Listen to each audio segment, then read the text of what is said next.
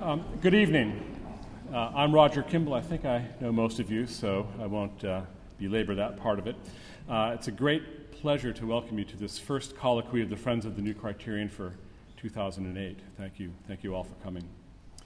Before introducing our speaker, I'd like to take a moment to thank our hosts, Michael and Marilyn Fedak, for making this evening a reality. As many of you know, Michael and Marilyn make many important things in the city possible, even things having no obvious connection to the New Criterion. And we're all very grateful for that. Many organizations have reasons to be grateful for their enlightened interventions, and all of us at the New Criterion are more grateful to them than I can express. I always say that I'm pleased to introduce whoever it is who comes to speak to the Friends of the New Criterion, and I always tell the truth. I am pleased, but tonight is special. I'm more than pleased. I'm delighted, honored, and proud that Joseph Epstein has traveled from Chicago to be with us tonight. The only cloud on the horizon, it's a small cloud but dense, is that in introducing Joe, I have to acknowledge the progress of what Andrew Marvell referred to as time's winged chariot. I can remember, lo, these many years ago, sitting in my tiny apartment on West 15th Street, reading an essay by Joe in his magazine, The American Scholar, dilating eloquently on the fact that he had just turned 50. Imagine that. Poor duffer, I thought to myself, though it's pretty impressive how well he manages to get around at such an advanced age. Youth. In fact, I felt I'd known Joe well even before I met him. Hilton Kramer, who knew Joe even before Joe turned 50 last month, spoke often of their friendship and their many literary and other sorts of collaborations. According to Hilton, Joe, in addition to being a scintillating critic and brilliant editor, was just about the most entertaining person he had ever known. It turns out that Hilton was right about this, as about so much else. I think anyone who's both literate and English-speaking will know of Joe's literary endeavors, his decades-long editorship of the late, lamented American Scholar, which since Joe's departure has become a sort of travesty of its former self, his dozens of short stories, his many familiar essays, a genre that he picked up and ran with when folks like Michel de Montaigne and John J. Chapman retired from the fray, and of course his scores of brilliant critical essays, many of which have appeared in the New Criterion. Joe has also written a short shelf of books, including a celebrated book on snobbery, which I hasten to point out is not about the New Criterion. And I cannot end this catalog of ships without mentioning his exquisite taste in neckwear on exhibition tonight, and also the fact that he is an expert juggler. We had hoped, in fact, to have a brief demonstration of his prowess in this area, but I was told that juggling, like indulging in tobacco and certain foodstuffs, has been added to Mayor Bloomberg's list of forbidden activities, even in private clubs, so we had to give it a miss. Well, those of you with long memories will recall that the lead essay in Volume 1, Number 1 of the New Criterion was a delightfully depressing essay on the literary life today by one Joseph Epstein. It took most people 25 years to recover from that critical detonation, so it wasn't until last September, a quarter of a century on, that Joe agreed to animadvert again about the state of literary life today. The essay is a tour de force, and I'm happy to say that we have a few extra copies that are scattered about in the antechamber there that you can take with you if you don't have a copy. I'm only sorry that Joe announced that he would unlikely be at leisure to contribute another inspection of what remains of the literary life after another 25 years have passed. I hope that we'll be able to prevail upon him to reconsider when the time comes. But that's for another day. For tonight, it is my great pleasure to welcome Joseph Epstein to New York and to this meeting of the Friends of the New Criterion.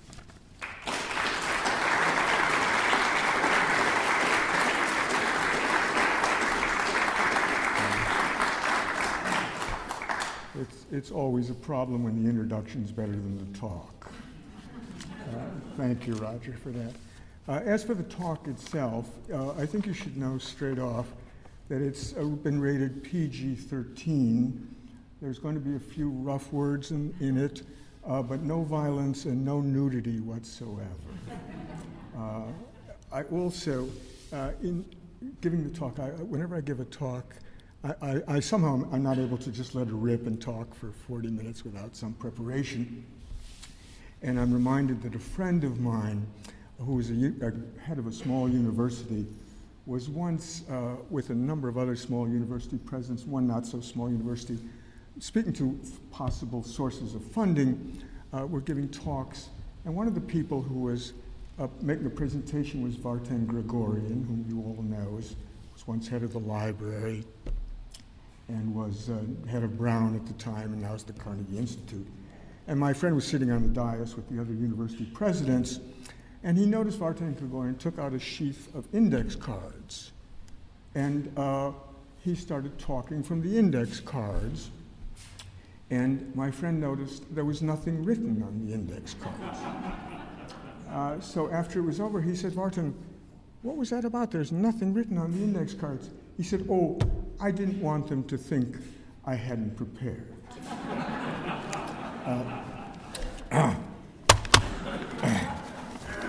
So, we are all friends of the New Criterion. It occurred to me I'm a friend of the New Criterion, though the New Criterion has been an even better friend to me. It's allowed me to write on such subjects at leisurely length of pressing concern as Paul Valéry, Lord Berners, Max Beerbohm, Morris Baring, C.P. Cavafy, Proust, Henry James, and others, and I'll always be grateful for its allowing me a forum of this kind. I can recall, as Roger mentioned, the founding of the magazine. Hilton and I worked together many years ago at the New Leader magazine, and Hilton was working at the New York Times, and I was of two minds. I was so split about Hilton's leaving the New York Times. When he was there, it was like having a friend at the Kremlin. You know, he had wonderful gossip of what was going on and all of these things. Hilton was the first art critic, the major art critic at the Times. And to give you an idea of Hilton's standing, when Solzhenitsyn went into exile from Russia, was really essentially kicked out of the country and moved to Vermont, the New York Times desperately wanted an interview with Solzhenitsyn, and he said through his ambassadors, he said, I will only agree to do it with Hilton Kramer. He's the only man I trust on the New York Times to interview me and do it in a serious, an impressive way. And I thought, Solzhenitsyn, you're no dope. You absolutely picked the right man. And that was Hilton's stature and standing. And he left the New York Times and sort of the widespread fame of everyone reads, however, whatever the quality of the paper, we know everyone reads it, to found this magazine. I think the title of the magazine, of course, comes from T.S. Eliot's Criterion. And the aims of the New Criterion at its founding were clear. It was to be highbrow, unmistakably, immitigably, irremediably, as Henry James, Hilton's great hero, probably would have put it.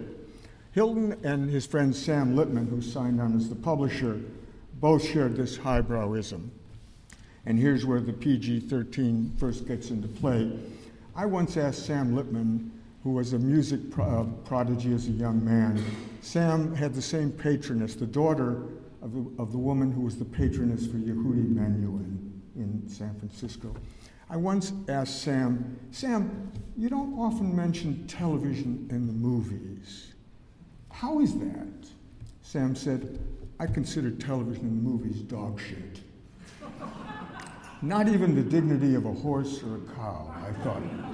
That's the word he used.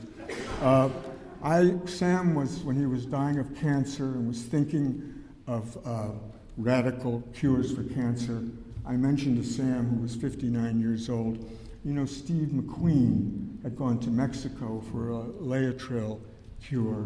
Sam said to me, who is Steve McQueen? 59 years in America, and I said, God, you're living well, living high. Hilton is not a man, for those of you who know him, who you ask whom he likes in the World Series. Somebody once said to me with 7 or 8 sets of quotation marks, "What's Hilton's favorite rock group?" I must have had a good night's sleep because I said Herman and the Hermits. He especially likes Mrs. Brown, You've Got a Lovely Daughter. Sing it around him at any time.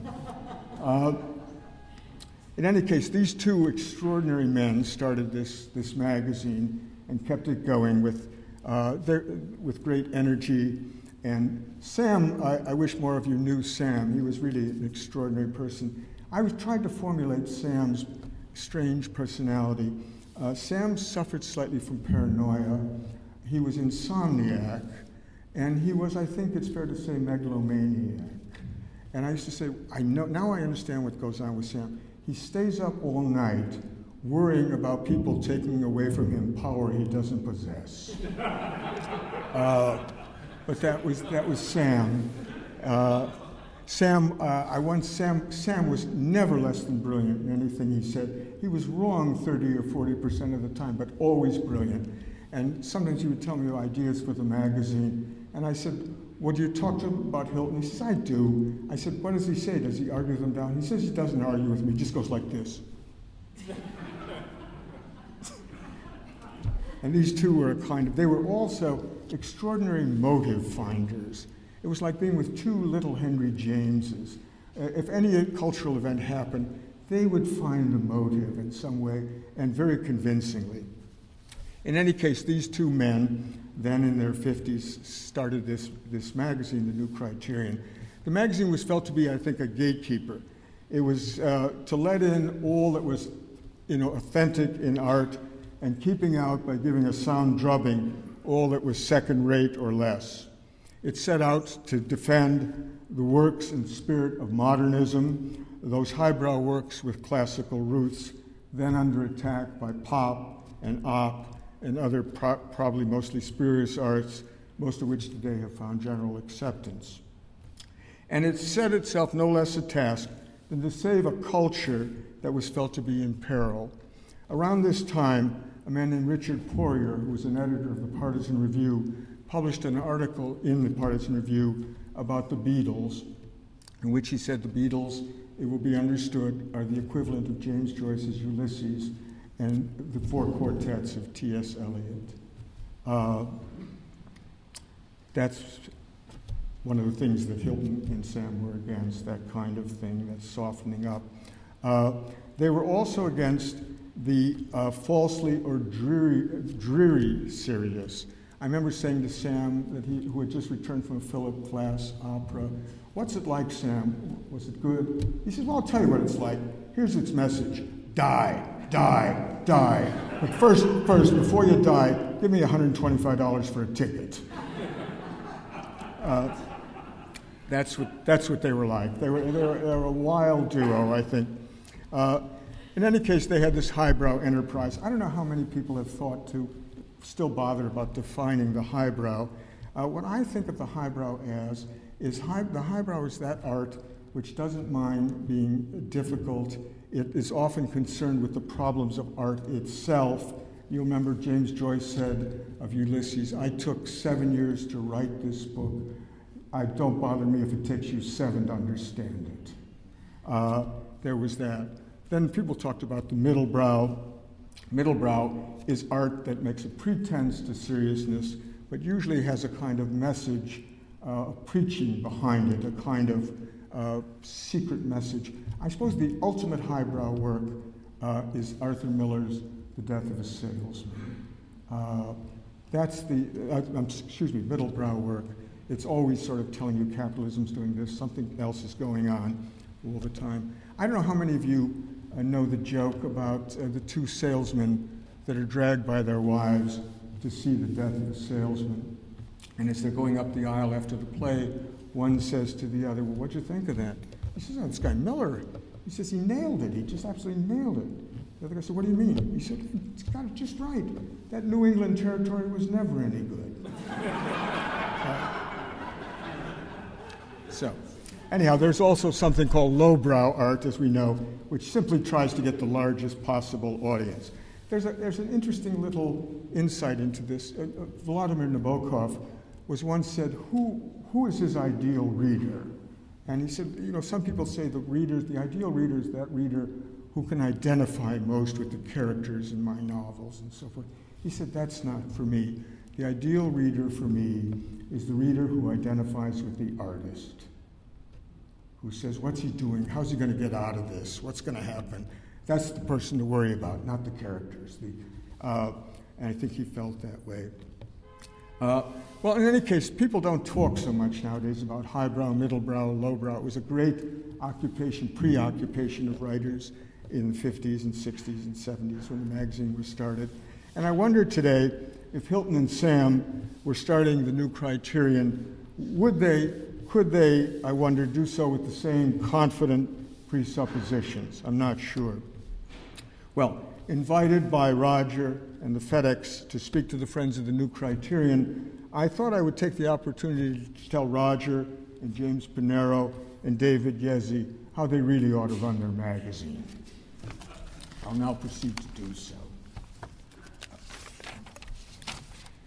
I'm able to do so, let me tell you, for two reasons. First is, I am an expert. And an expert, as we all know, is a man from out of town. And I'm leaving promptly in the morning, so I'm really doubly an expert. Even more impressive, though I suspect not everybody here tonight is aware of this, I happen to have been one of the great genius editors of The Age. As I say, not everybody may know this. In fact, I wasn't myself aware of it until I was fired from the American Scholar, when it was made plain to me that I am such a person. There were editorials about my firing in the Wall Street Journals saying that the West was finished. It seems to have survived. A country has a lot of ruin to it, Adam Smith said, and I say civilization even more. I was fired for a kind of insufficiency of political correctness. I just didn't think academic feminism and Afro-American studies in its academic spheres was of much interest. But let me tell you how I came to be a great editor.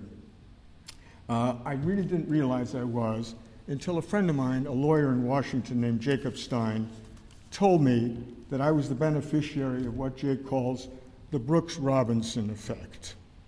I don't know how many of you in the room know who Brooks Robinson is. He was the best fielding third baseman, they say, in the history of the American League, maybe all of baseball. And Jake Stein was, for a little bit of name dropping here, Jake Stein was Monica Lewinsky's second battery of lawyers. He headed them up. And Jake was from Washington, and he has what I think of as a Washington accent. And someone born in Washington, and he said, "Joe, you're going to benefit from the Brooks Robinson effect." I said, "What's that, Jake?" He said, "Well, Brooks was a great fielder. But after old Brooks retired, Orioles got a third baseman named Doug DeSensis. Good, solid ball player, DeSensis, really a solid ball player. But, there'd be a pop-up hit. DeSensis would go 150 feet to his right into the dugout, fall down the steps, fall on his back, just barely miss it, and one fan would say to another, Brooks would have got it." And so since I've left the American Scholar, people say, "You would never have permitted this. Not under you, this would not have happened." So if you want greatness, arrange to be fired first. This seems to be the recipe, as far as I can tell. The American Scholar was a quarterly, I'm pleased to say, and I found it an admirable time to publish a magazine at 3-month intervals. It cut an editor free from the news, from politics, from the horror of the now, and the terror of not keeping up with things. While I was there for 23 years, the name of a current president was never mentioned. The Cold War ended without any notice of it in the magazine. Were I editing the magazine today, would I have to mention Al-Qaeda, the incursions of radical Islam, and the rest? I don't know, because this seems so pressing at the moment. When I was teaching many years ago at Northwestern, I came upon a little book on punctuation by an English writer named V.J. Carey. And in the introduction to the book, Carey said he apologized for writing a book of punctuation while the Blitz was going on in London. How could he be doing such a trivial secondary, tertiary thing? And I remember reading it and I thought, don't apologize. It's because that's why wars are fought, so these kinds of activities can go on and continue. Don't apologize. Which reminds me that one of the, Cyril Connolly, one of the editors of the great intellectual magazines Horizon, began his magazine in 1939 with England just going to war. The magazine's run was from 39 to 50. Starting an intellectual magazine had long been Connolly's fantasy. Favorite daydream, he wrote in 1933, to edit a monthly magazine entirely subsidized by itself. No advertisements, harmless title, deleterious contents. Connolly also wrote, editing a magazine is a form of the good life. It is creating when the world is destroying, helping where it is hindering, being given every month the opportunity to produce a perfect number and every month failing. And just as despair sets in, being presented with one more chance, plop, the afternoon post falls on the carpet, the letterbox becomes a periscope on the outside world, encouragement arrives, and fat subscriptions and notices in other magazines, letters from California and Brazil, contributions from all over the world, one of which may have been long awaited, and another be totally unexpected and yet just as good. So there it is. It's a kind of intellectual's dream, I think, editing a magazine. All this brings to mind W.H. Auden's notion, we're intellectual Marines landing in little magazines. In any case, Roger and I share the good fortune of having had this particular intellectual's dream realized in our lifetimes of having a magazine. I had a friend, a remarkable man named Edward Shills, who taught at the University of Chicago and in Cambridge in England. He was very smart and I think very wise. And Edward used to say that there were 4 chief institutions through which one can acquire an education in America or anywhere else. And the 4 were as follows. The classroom. Bookstores, he thought, new used bookstores, but particularly used bookstores. The conversations of intelligent friends and intellectual magazines. Now, when I think of those 4, for me, the latter prevailed. I don't think there's any institution that I can point to that contributed so much to my such knowledge as I have as the intellectual magazines. I was an undergraduate at the University of Chicago, completely undistinguished, let me assure you. And one day I walked into Rainier Harper Library in the periodical room, and I discovered something called Commentary, and I discovered something called Partisan Review, and I discovered Encounter magazine, which had just started up, and the whole world sort of lit up for me. I've been reading, at the University of Chicago, you only read sort of heightened things, Gibbon and Hazlitt, and here were continuators of this tradition, and I thought, my God, this is wonderful and live and vital and something worth doing. I must say, in this room currently, there's a young man aging every day who walked into one of my classes at Northwestern. There are actually 2 of them, but one in particular I'm thinking of, who walked into one of my classes because he had been reading me at the New Criterion. So the beat goes on, as the disc jockeys say. What numbers, we don't know, but the beat does go on. There are all sorts of criteria for how you determine a great editor or a good editor. I would say one of the chief ones is a man or woman who recognizes the leading issues of their times and knows how to respond to them. I'd like now to suggest to Roger and James Pinero and David Yezzi what I think some of these issues in the realm of culture are. To begin with, I think we must all recognize that we no longer have a unified national culture in the United States. By this I mean that those of us who are in their 60s and 70s and older cannot expect to share the same response to culture with people much younger.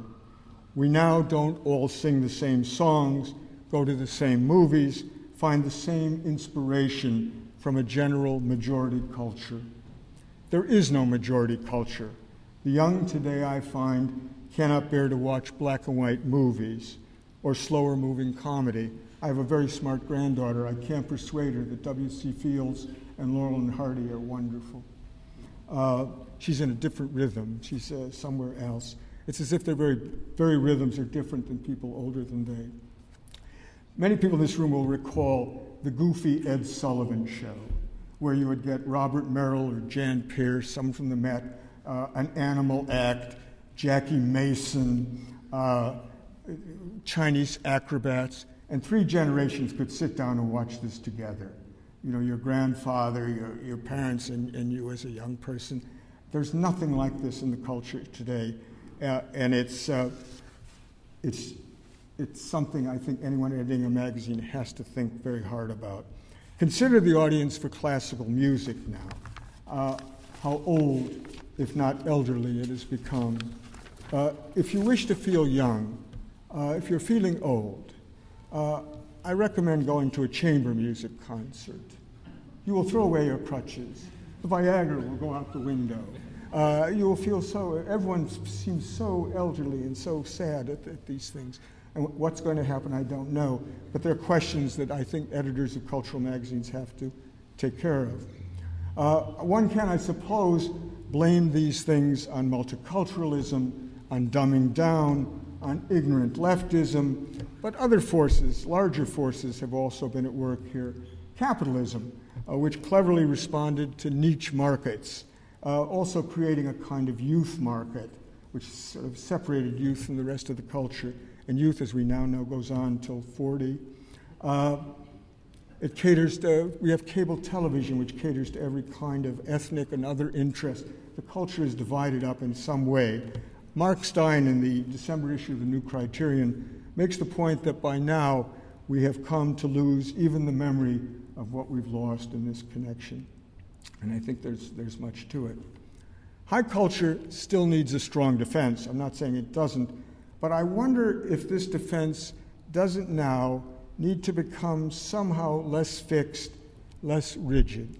Hilton Kramer outlawed the subject of movies from the New Criterion, and I suspect he was correct to do so.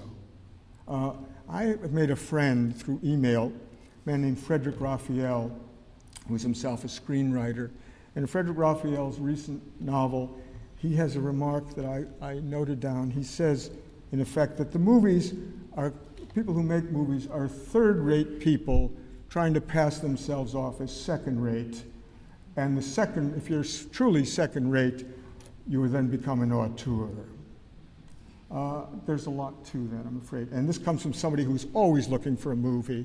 I'm somebody who's always bringing DVDs home, and sometimes magical things happen, but for the most part not.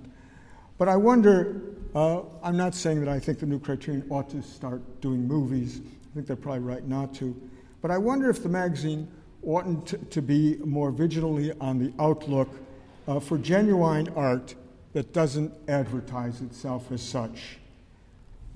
Was it by a piece in the New Criterion by Laura Jacobs, I think it was, the magazine's dance critic, who said of Alvin, at the Alvin Ailey Dance Company's signature piece, Revelations, that it was entertainment disguising itself as art.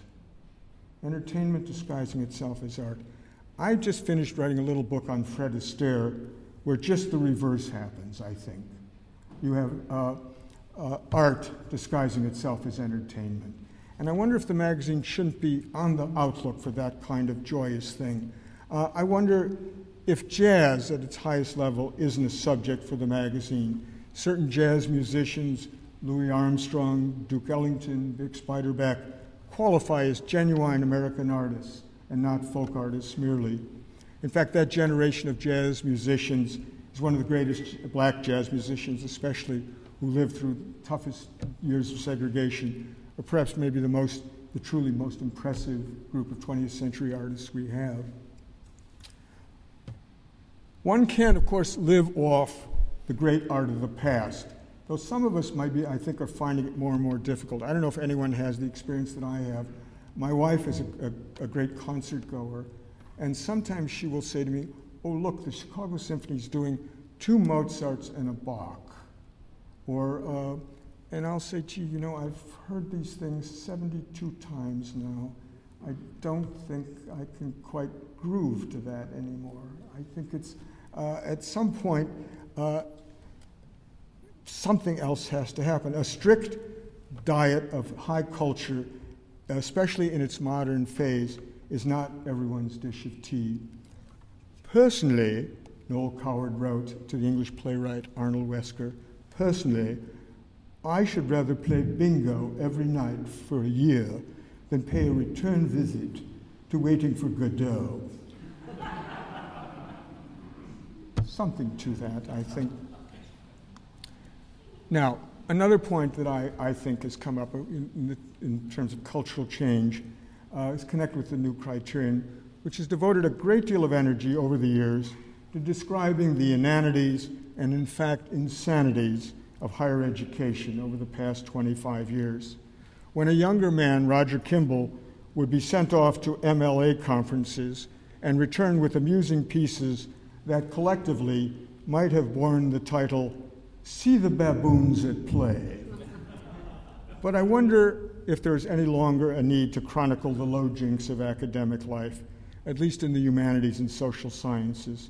I wonder if the time hasn't come to acknowledge that the liberal arts, as many of us know them when themselves in college, are for the present finished, done, kaput.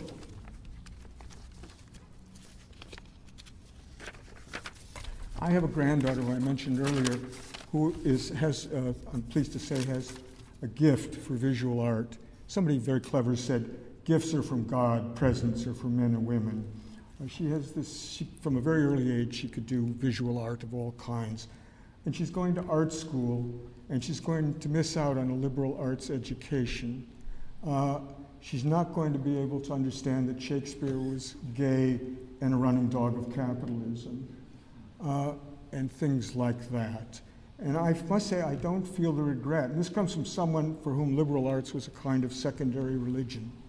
I think it's time to recognize that where one's children and grandchildren go to college is less and less a matter of education than of certification and of snobbery.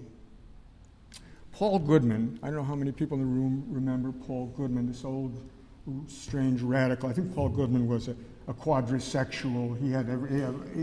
He was as radical as was possible to be in his day. But Paul Goodman said of college education then, and I mocked him and didn't believe it. I'm now coming to believe it. He said, going through 4 years of college means one thing. I will do anything to play in the game. I will write papers on the Reformation. I will learn languages I will not use. And that's what it's now coming more and more to be. But if I'm correct about this, and it's a controversial point, if I'm right about the death of the liberal arts as presently constituted in our universities, lots of interesting new subjects open up for a general magazine. What's an intellectual life like outside the universities? I remember B. Crystal once saying that American universities never contributed all that much, really, to the national intellectual life. Is this true? I don't know. When I think of the New York intellectuals who have had so much fame in the last 20 or so years, only 2 initially taught full-time or were trained as academics, Lionel Trilling and William Barrett. The others did other things. Another point that occurs to me, I'd like to see the New Criterion press harder than it has, is poetry. The New Criterion has rendered a service to poetry, I think, by publishing the reviews of William Logan, who doesn't mind saying in his reviews of heavily award-laden and highly ranked poets that the emperor not only has no clothes, but the poor fellow doesn't seem to have a scrotum. I have the feeling that something strange in the culture has changed in connection with poetry. I suspect that lyric poetry, like the epic or verse drama, may be on its way out for now. W.H. Auden, who was born in 1907, said that to become a poet of the first rank, great talent is not enough. One must get born at the right time and in the right place. He thought that the time was between 1870 and 1890, in the 1890s. And he might be correct if you think of major poets after that generation of T.S. Eliot, Wallace Stevens, Robert Frost, etc., with the exception perhaps of Auden himself and maybe Philip Larkin. This kind of fatigue with poetry is not just an American phenomenon. Writing in last month's issue of Poetry magazine, the Italian critic Gianluigi Simonetti writes, over the past 20 years, the decline of poetry has been a leitmotif among leading Italian critics. People are tired of the poems about I, Simonetti writes. My guess is too vast quantity of poetry is currently being written. I think Gresham's law is kind of kicking in. MFAs on the subject are being churned out by universities in great number. Some years ago I read there are 26,000 registered poets in the United States. Where one goes to register was not mentioned. The feeling of all these people going on to teach poetry and teach it and teach it and teach it reminds me that when the Soviet Union broke down, there were 150,000 teachers of Marxism, Leninism, and no one knew what to do with them. I too dislike it, wrote Marion Moore of Modern Poetry, but please notice she didn't say, I don't give a damn about it. It's very hard, I think, these days to find anyone who is not writing poetry or writing about it who does much care for it. The Poetry Foundation, which was given $200 million by Ruth Lilly, is now sending out letters saying, what should we do? Where should we go? Should we do it in the schools? In any case, I think it's time for the new criterion not to just allow business as usual to go on, but to say, how did this happen? Why, what caused it to happen? And what does it mean? Still another subject I think the magazine ought to consider is that of the phenomenon of graphic novels. Novels, as I understand the term, in the form of extended comic strips. How is it connected, graphic novels, to the fact that so much of contemporary culture these days is served up in the form of animation, from The Simpsons to Family Guy to full-length animated movies? Does this speak somehow to the juvenilization of the culture? As the kids say, so I suspect the new criterion should ask, what's that about? To take up a much larger issue, what ought a contemporary magazine devoted to culture to make of the large amount of attention that atheism has in recent years been getting, owing chiefly to the books published by Richard Dawkins, Sam Harris, Christopher Hitchens, and others? How has this come about? Why has it come about now? What does it mean for culture and the culture? A writer named Tina Beatty, in a book called The New Atheists, Viewing the Rise of Public Atheism, notes that there remains a hunger for God among educated people who often look for this hunger to be satisfied in literature, art, and music. Can the arts do the work of religion? Can they replace religion? All these are questions that a serious intellectual magazine devoted to culture needs to deal with, difficult, even embarrassing though the subject is. A word about the purpose and ideal audience for the new criterion. Cyril Connolly somewhere makes the distinction between dynamic and eclectic magazines. Dynamic magazines usually have a clear cause. The avant-garde was such a cause, I suppose, in Connolly's day. Eclectic magazines try to publish the best work they can find without reference to any particular cause. In this dichotomy, the new criterion is a dynamic magazine. Its cause has been to help save what its editors, from Hilton and Sam Lippman through Roger, have seen as the destruction of a once richer, more serious culture than the one we've been living with since well before the magazine began. To be sure, not everything published in the new criterion contributes equally to this cause.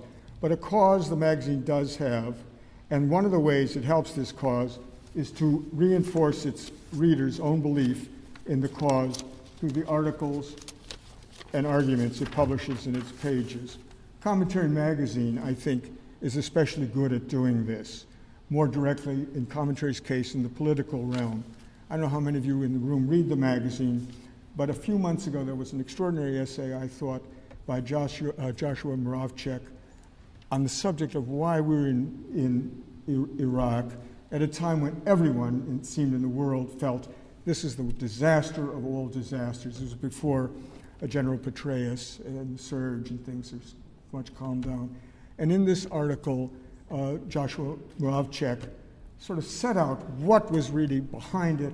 He allowed for the mistakes, but it somehow it bucked up people. And I think magazines of the kind of the New Criterion and Commentary do this. They lift one's spirits by reminding us about first principles and things like that. But the great art in editing the New Criterion, I should think, is in striking the delicate but right balance between the polemical, the educational, and the merely pleasurable. A piece I took great pleasure in, I must say, in a recent issue, was James Pinero's piece on Kerkel, the great cataloger of Mozart.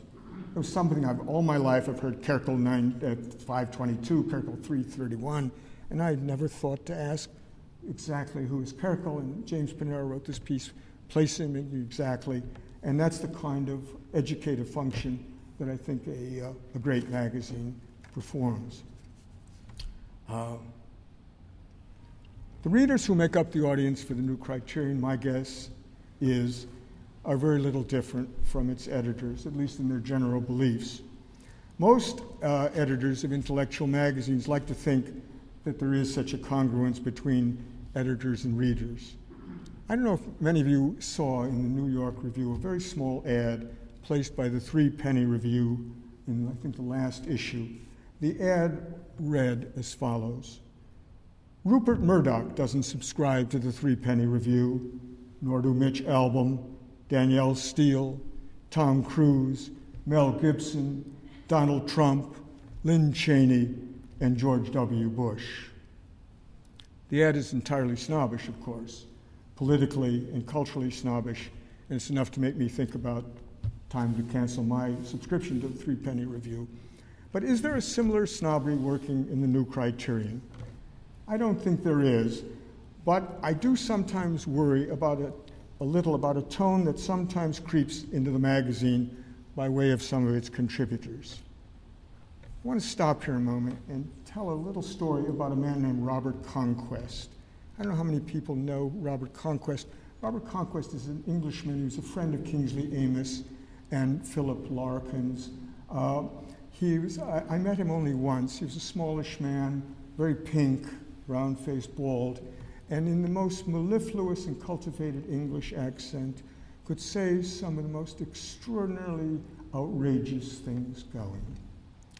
What he's best known for, however, Robert Conquest, is a very great book called The Great Terror, in which he set out exactly what Stalin had done and made it impossible any longer to be a respectable Stalinist, I think, once that book was out in the world. And when the book came out in the world, it was treated high-handedly by many academic Sovietologists. People said it was just, it was merely anecdotal and things of that kind. In any case, Robert Conquest's editors were going to do a paperback version, a new paperback edition, and they said to Robert Conquest, Mr. Conquest, is there anything about you'd like to change for the new paperback edition? He said, actually, yes, I'm so pleased to ask. There's one thing I'd like changed. I said, really, Mr. Conquest, what might that be? He said, well, I was thinking I'd like to change the title, you see, the title. He said, but you know, the book is known as The Great Terror, and it's a great title. You have a better? I think I do. He said, yes, I think I do.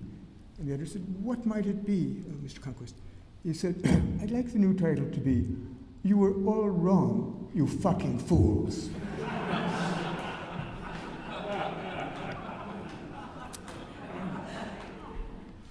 It's a good story, I think. But I'm not sure that that line, that title, is a proper motto or a proper tone for a good magazine, on the other hand. A conservative magazine should never, I think, have the feeling of, you were all wrong, you effing fools. I think it should be jolly, it should be happy because of its possession of genuine culture, jolly because it doesn't hold out false hopes for utopia, and has an understanding of the limits and possibilities for change. It's especially in the case of the New Criterion, this tone shouldn't be allowed to creep in, of false superiority, because in fact, the magazine is genuinely superior. Well, I'm going to end here. The one thing I want you all to go home with, the one idea, is that you heard a 30-minute or so talk from a man who did not once in that time mention the internet. Thank you very much.